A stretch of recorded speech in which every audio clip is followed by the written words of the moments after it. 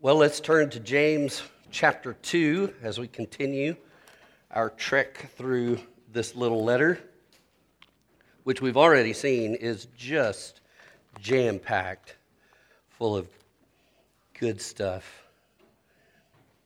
But we're going to be in verses 14 to 26. So hold your place there in your Bible, and I'll get there in a moment. Let me pray for us before I begin. Father, thank you for this opportunity again to sit under your word and to hear from you, Jesus, and Holy Spirit. Would you come and speak to us through what James has to say to us this morning?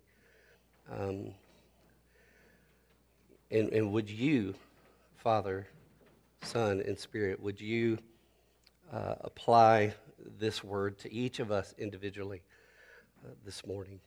I ask it in Jesus' name. Amen. Well, when my dad was recently in the ICU after his triple bypass surgery, there was a digital screen right by his bed to which he was all hooked up. That screen kept track of all his vital signs, with the blood pressure, respiratory rate, temperature, blood oxygen percentage, his pulse, everything was on this little screen. And the nurses were constantly watching that. In fact, they had all of that information on their screen at the nurses' station on their computer. And as soon as one of those vital signs was too high, too low, was not in the normal range, alarms would sound off, and here comes the nurse to come to figure out how we can adjust things to get Dad's vital signs back in the normal range. The word vital comes from the Latin word that means life. And they were watching these signs because those signs particularly would indicate not just that my dad had life, but also the quality of the life he was having at the moment. It was very important. And in his letter, James has been telling us that if Jesus is alive inside of us, there should be evidence. There should be signs of the life of Jesus in us. At the end of chapter 1, James said, "Of his own will, the Father brought us forth." That means gave us birth, brought us forth by the word of truth, that we should be a kind of first fruits of his creatures. And what James is saying is that the word of truth, that's all about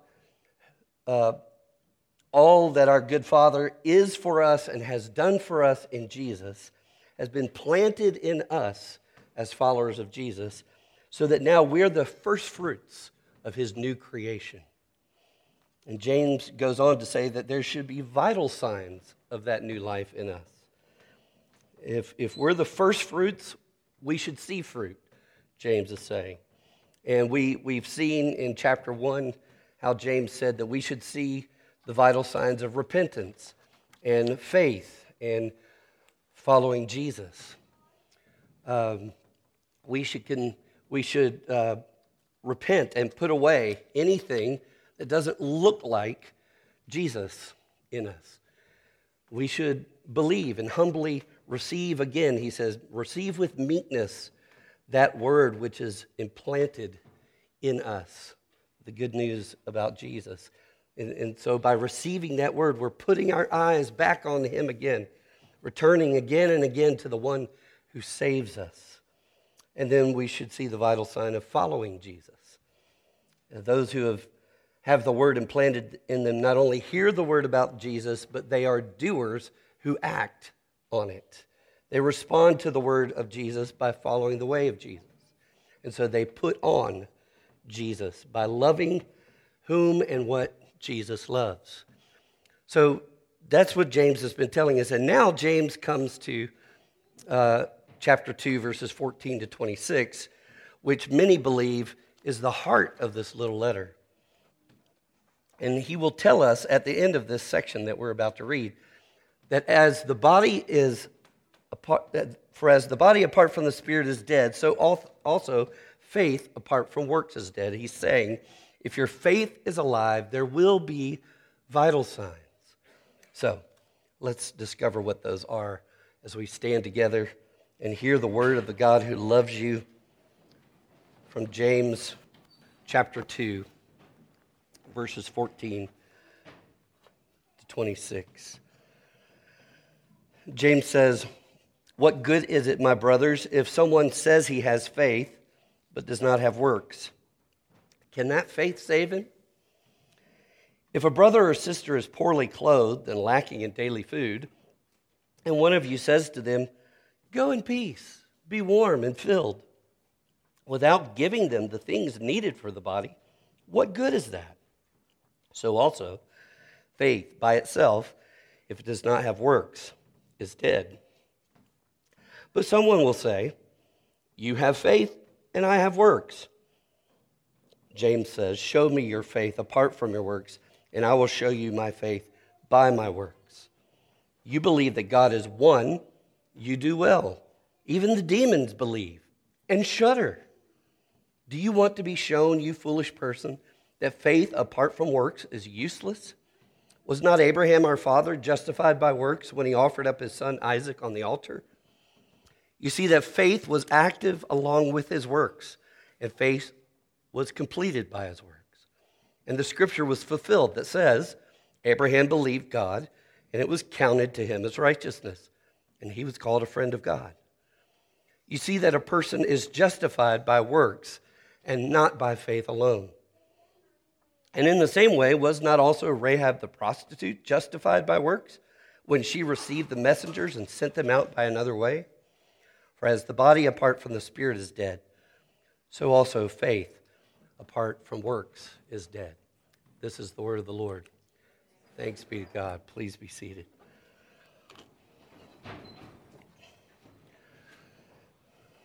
So friends, I ask myself this morning, what good is your faith? What good is your faith anyway? Many church-going people today believe that if their faith in Jesus was good, it would take away their pain, it would take away their problems, and it would take away their struggles of certain people. But notice what James means by whether a person's faith in Jesus is good or not. James says, can that faith save him? He says, what good is it, my brothers, if someone says he has faith but does not have works? Can that faith save him? James is saying the faith that is good is the one that can save you from the pain of the problem of being at odds with the person who matters most, Jesus. And now, of course, we know that if we have that Jesus, then we have someone who will walk with us and empower us to endure and love in the midst of our pain and our problems and our struggles with people. But James is saying, here's what's important, folks. It's the faith that you have in Jesus, the kind of faith that can save you. It's a very sobering and heavy question for us this morning. And James is writing to Christian people, remember? He's asking Christian people to reconsider again, what good is your faith? Is it a faith that will save you? And so that leads us to the question, so how can I know if I have saving faith? And James, good news, James wants you to know if you have saving faith. So he's going to describe the difference here between dead faith and living faith. So we're going to look at dead faith, which I'm going to call flatline faith, and living faith, which I'm going to call fruitful faith. Let's look at those in a little bit of detail. This is a very dense little passage here, and so it's going to take us a little time to unpack it. So buckle your seatbelts. Here we go. Let's talk about dead faith. James says in verse 17, so also faith by itself, if it does not have works, is dead. There's a dead faith. In verse 20, he says, do you want to be shown, you foolish person, that faith apart from works is useless? So faith without works is not only not good, it's just useless. It's dead. And of course, we saw verse 26, as the body apart from the spirit is dead, so also faith apart from works is dead. This dead faith is flatline faith. If you hook up this faith to the heart monitor, it just goes beep. It flatlines. There's no life there. It's missing the vital sign of what James calls works.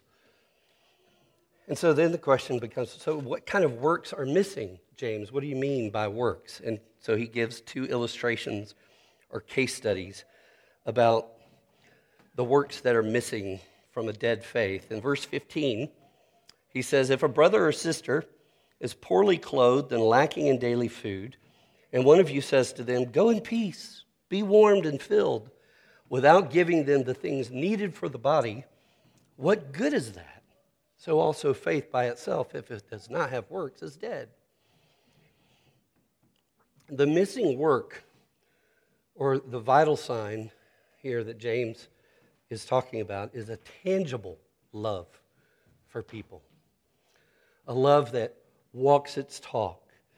Now, notice a couple of things about his little illustration here, which is it just a parable, or is it an actual problem that he's seen in the churches? I would venture to say it's an actual problem that he's seen, given what we've already read in James.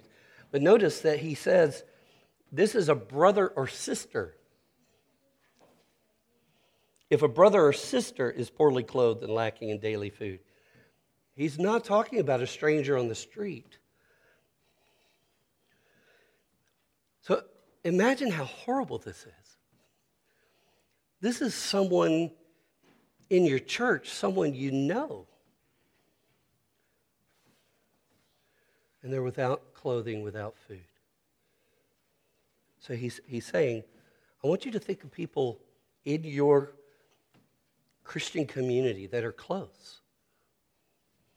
And then think about how great the need is that they had. It says they are poorly clothed. And the way that's translated makes it sound like they're lacking the latest styles. They're not wearing the best brands of clothing. They're poorly clothed. But that's not what it means. It means that they're without clothing. What they have on their back is all they have, and even that is threadbare. And then he says they're lacking in daily food. Their fridge is empty and their pantry is bare. Now, so just imagine that you're talking to one of our own church members today after worship, and they tell you they've got nothing in the closet to wear, and they've got nothing in the kitchen to eat. And you say, well, bless your heart. Stay warm out there. Have a good Sunday lunch. James says, what good is that? What good is a faith that produces no works? What good is it to worship God and wrong your fellow worshiper in the same hour? John said it this way in 1 John 4. He who does not love his brother whom he has seen cannot love God whom he has seen.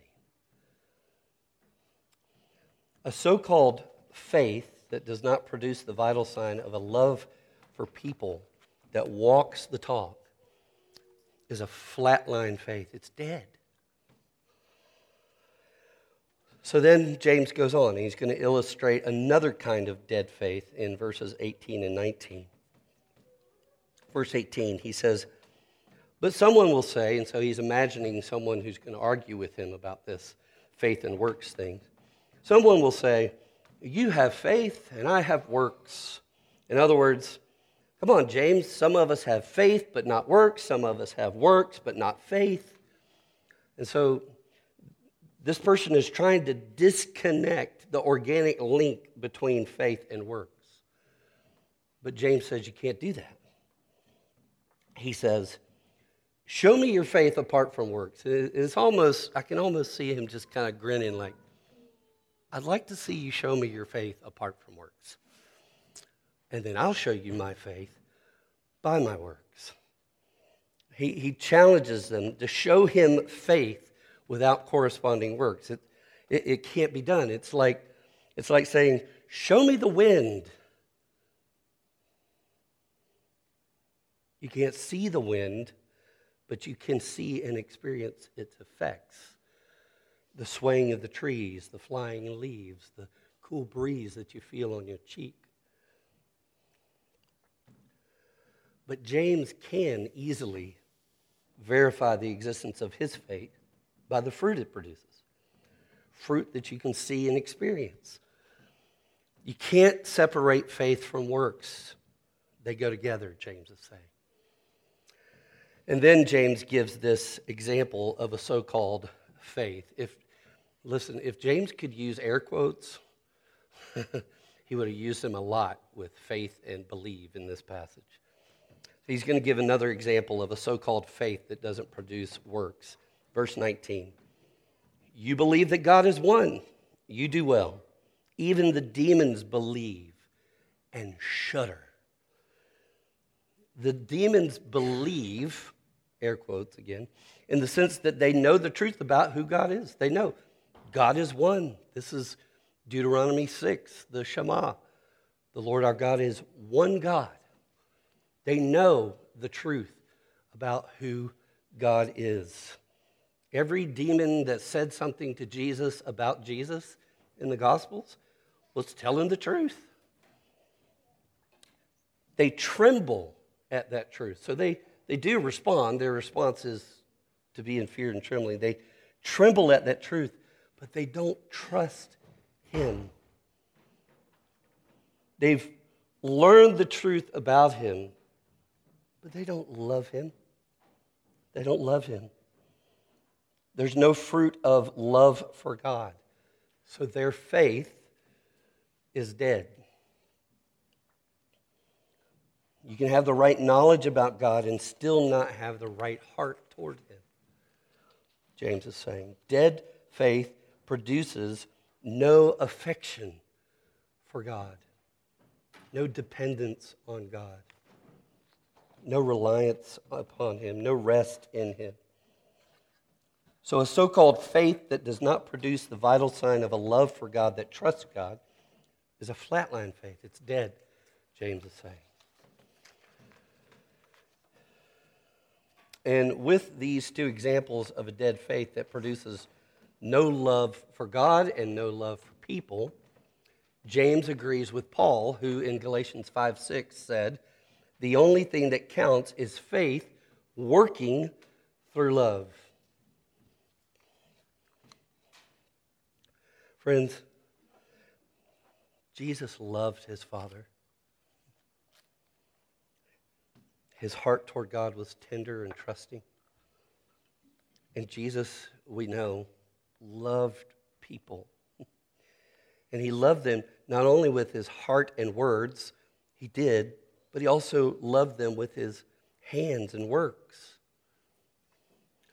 And James knows this, so he's telling us that a real, true, living faith in Jesus is going to produce in us a working love for the Father he loves and a working love for the people he loves.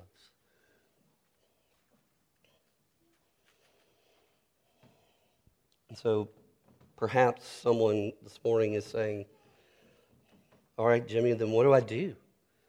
What do I do if I notice that I don't have that kind of love and affection for God that trusts him? What do I do if I don't want to love the people he's put in my path? And believe me, there are some I don't want to love. What do I do?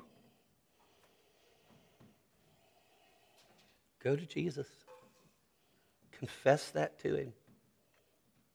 Repent of your lack of love for him and your lack of love for people. And then plant your roots in him. Again, Jesus called it abiding in him. Remember, we read it.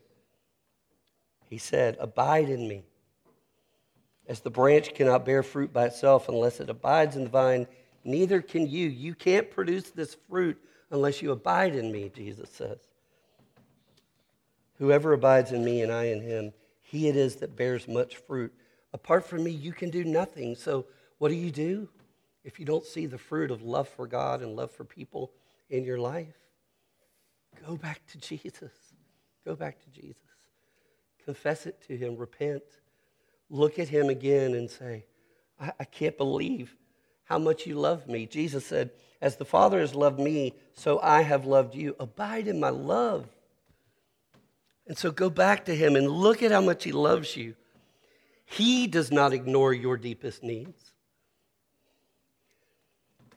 You and I are poorly dressed in the rags of our threadbare righteousness.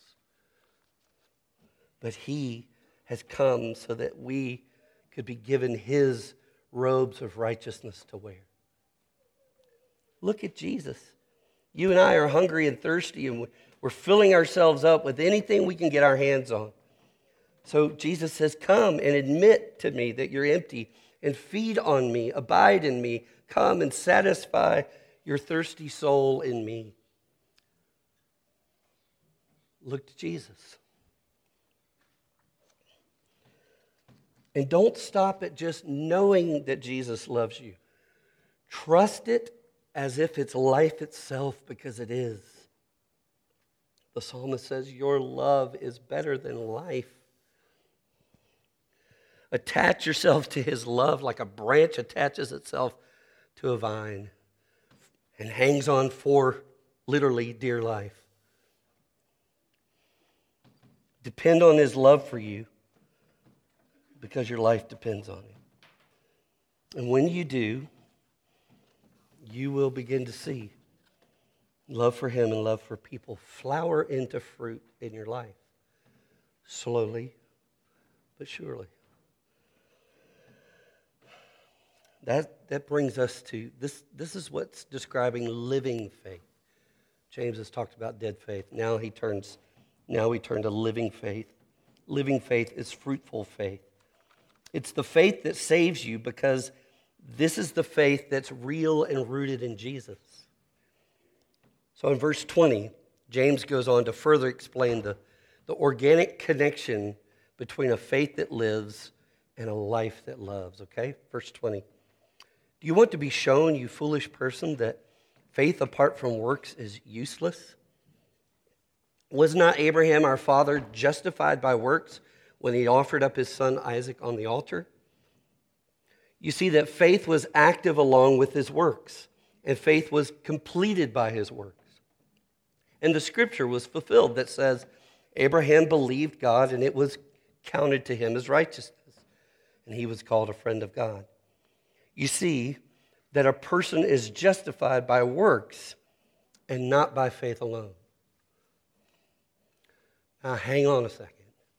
All you good Bible students out there are stuck here for just a moment. Abraham was justified by his works, James says. And a person is justified by works and not by faith alone. Now, stay with me for a minute. This is very important, what we're about to discuss. I have to untangle this knot for us a little bit. But stick with me because it gives strength to what James is trying to tell us. If you know Paul, the apostle, you know that this does not sound like what Paul taught. Galatians 2, Paul said, we know that a person is not justified by works of the law, but through faith in Jesus Christ. So we also have believed in Christ Jesus in order to be justified by faith in Christ and not by works of the law, because by works of the law, no one will be justified. That sounds different than what James is saying. Sounds different. Romans 3:28, Paul says, for we hold that one is justified by faith apart from works of the law. And then in Ephesians 2:9, Paul says, for by grace you have been saved through faith, and this is not your own doing, it is the gift of God, not a result of works, so that no one can boast. So friends, we here at Mountain Fellowship, because of Paul's teaching, we believe and preach and put our hope in this, that people are only saved by grace alone, through faith alone, in Christ alone. Okay? That's what we preach and teach here and put all our hope in. And of course, Paul is right. A person is not justified by works of the law, but through faith in Jesus Christ. But James is also right. A person is justified by works and not by faith alone. How can these both be true? Taken together, Paul and James are saying what many have said, many of our church fathers have said down through the years of church history. A person is justified by faith alone, but not by a faith that is alone. So we are justified by faith alone, but not by a faith that is alone. In other words, faith alone saves you, but not the dead faith that bears no fruit. James is saying that living faith in Jesus alone justifies you apart from your own works. But the works that living faith in Jesus produces will justify and verify and confirm that your faith is living. So James is saying the proof is in the produce. And then he uses Abraham to illustrate this. James and Paul are in agreement. Hang with me. Just keep on tracking with me. In Genesis 15, God promised Abraham that he would give him and Sarah a son, and that through that son they would have as many descendants as the stars that they could see in the sky. And so James is quoting Genesis 15:6, which records God's response to Abraham's faith after God gave him that promise. James says, Abraham believed God, and it was counted to him as righteousness. That's what Genesis says. Abraham believed God, and God counted it to him as righteousness right there. He justified him by faith. And notice, Abraham's done nothing but believe God, and God justified him. Paul quotes this same verse, the same passage in Romans 4, to make the point that we're justified by God's grace through faith alone, not by doing works. So you've got Paul and James using this same passage, the same story, to make the point, Paul, we're justified by faith in Christ alone, apart from works.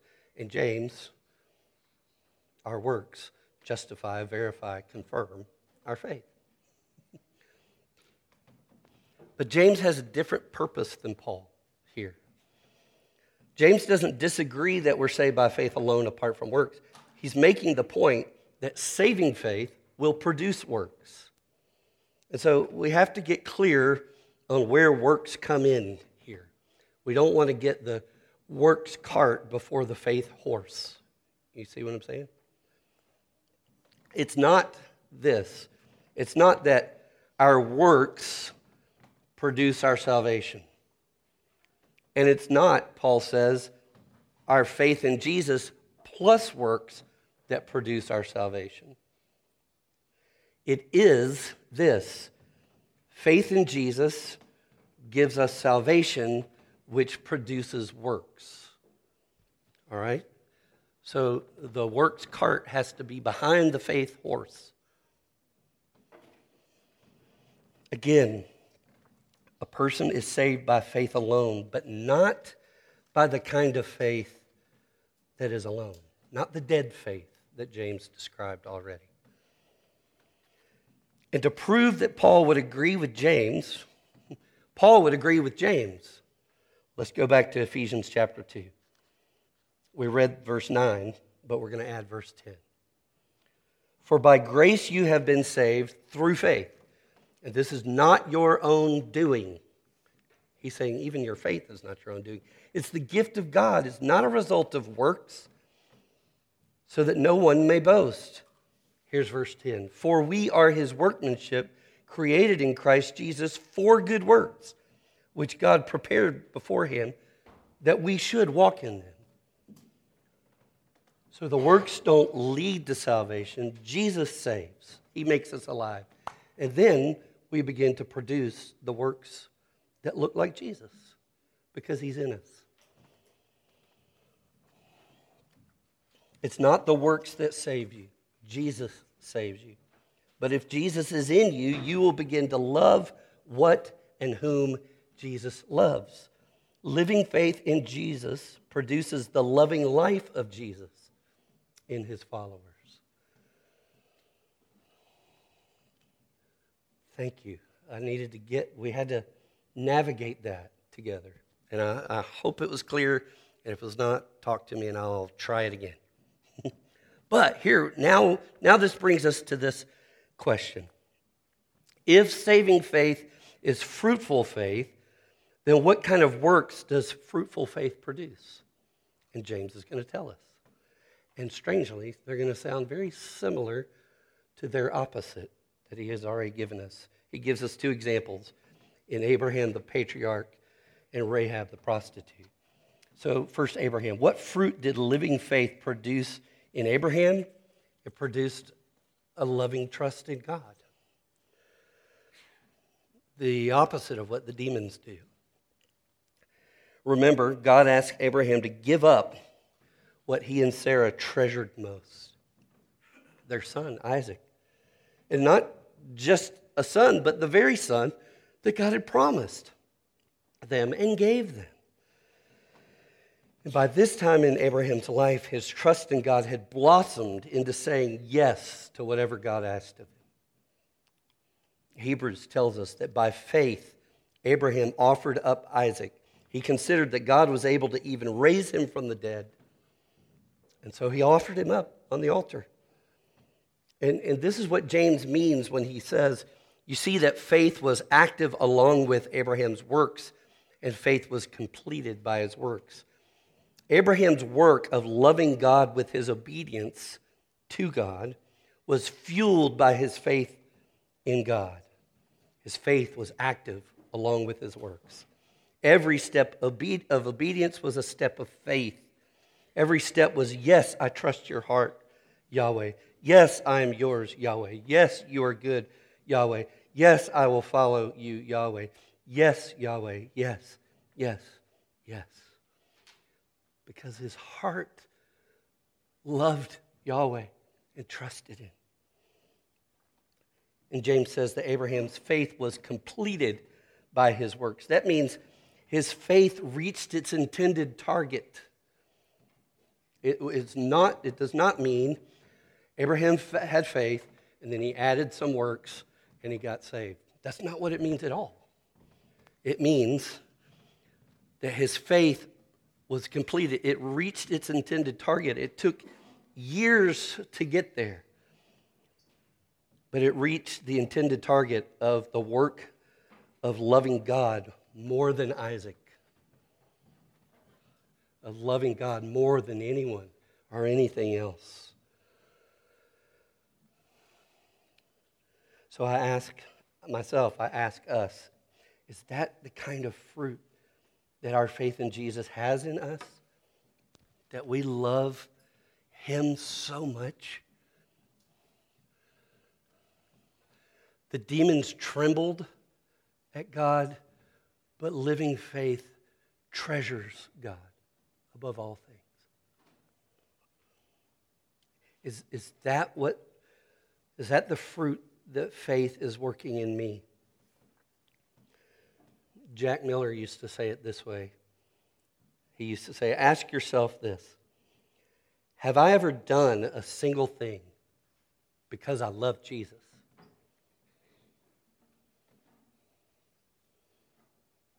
Have I ever done a single thing not to get him to love me, but because I love him?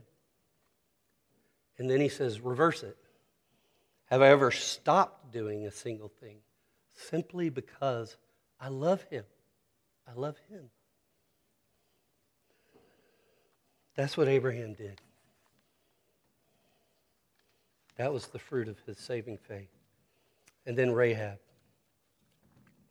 What fruit did living faith produce in Rahab? It produced a love for God's people. He says in verse 25, in the same way, was not also Rahab the prostitute justified by works when she received the messengers and sent them out by another way? Now, you may or not remember that story, but in Joshua chapter 2, Joshua sent 2 spies to Jericho because they were about to conquer the city. And those 2 spies met Rahab, and then she hid them. She found out who they were. They're messengers from Yahweh's people. And she hid them in her house to protect them until she could send them on their way safely the next day. And I'm going to take the time to read this little part of Joshua 2 so that you can hear Rahab's faith in Yahweh. Listen to this. Before the men lay down, she came up to them on the roof, and she said to the men, now this is Rahab. She's a Canaanite. She and all her people worship pagan gods.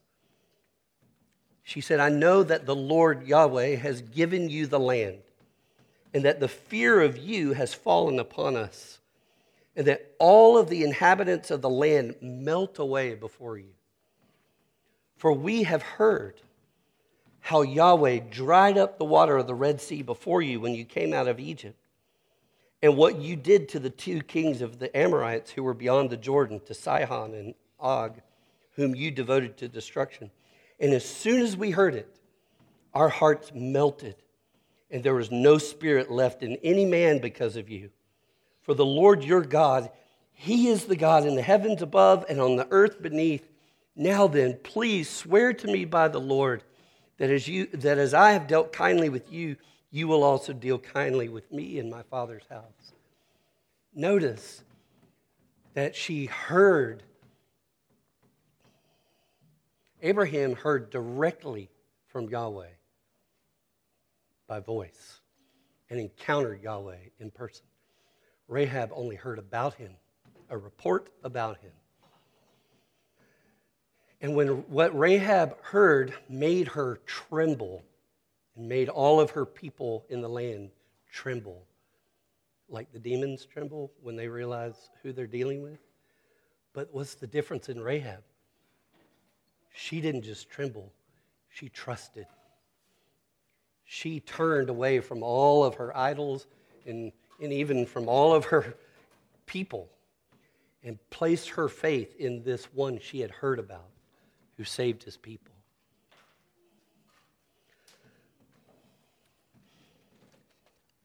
And that living faith in Yahweh translated into loving Yahweh's people and joining herself to his plans and purposes for his people.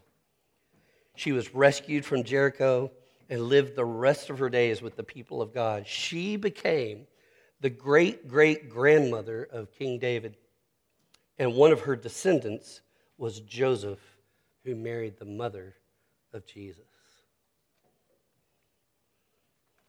This is a fruit of true faith in the living God, that you will align your life to the purposes and plans that God has for his people.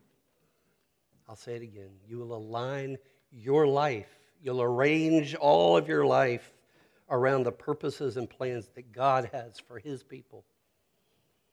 You will love them, you will live with them, you will learn with them about Jesus and his plans for you to love your neighbors and the nations and the next generation in his name.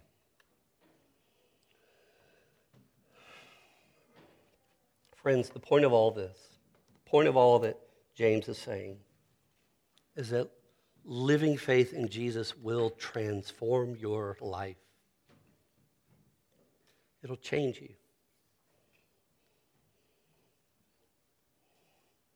And if it doesn't change you, James is saying it's not there. Now, not every tree bears fruit at the same pace. It's slow. The transformation can be slow, but it is sure.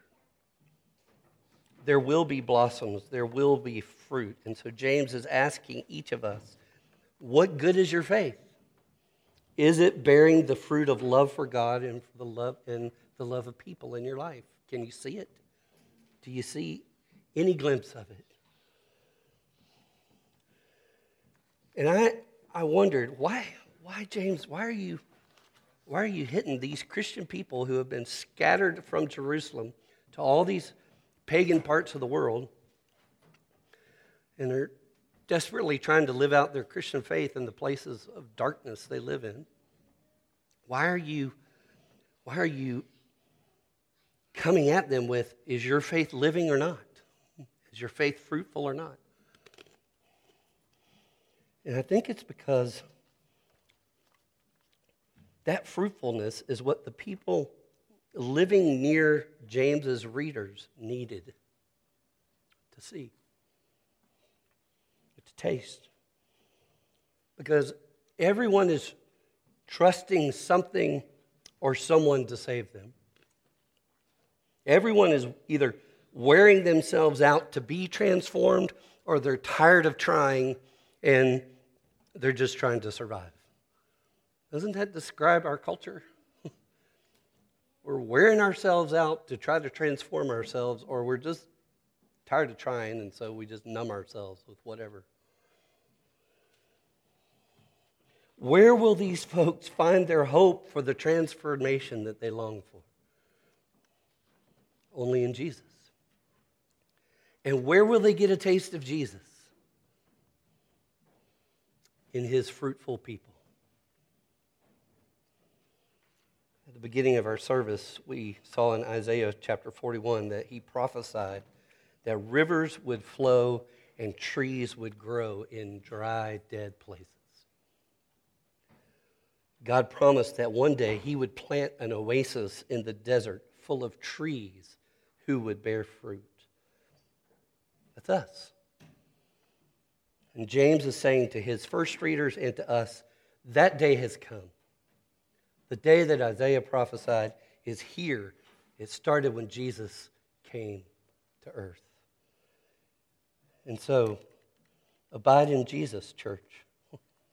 Plant your roots deep in him and bear the fruit of loving God and loving people, so that you and I together will be the oasis he has prepared for spiritually empty people like us who live in a culture of death, so that they would find an oasis to taste and see that Jesus is good. Father, would you do that in us? Would you give us that living faith? And would you enable us to invite our neighbors and the nations and the next generation to trust you too? In Christ's name I pray. Amen.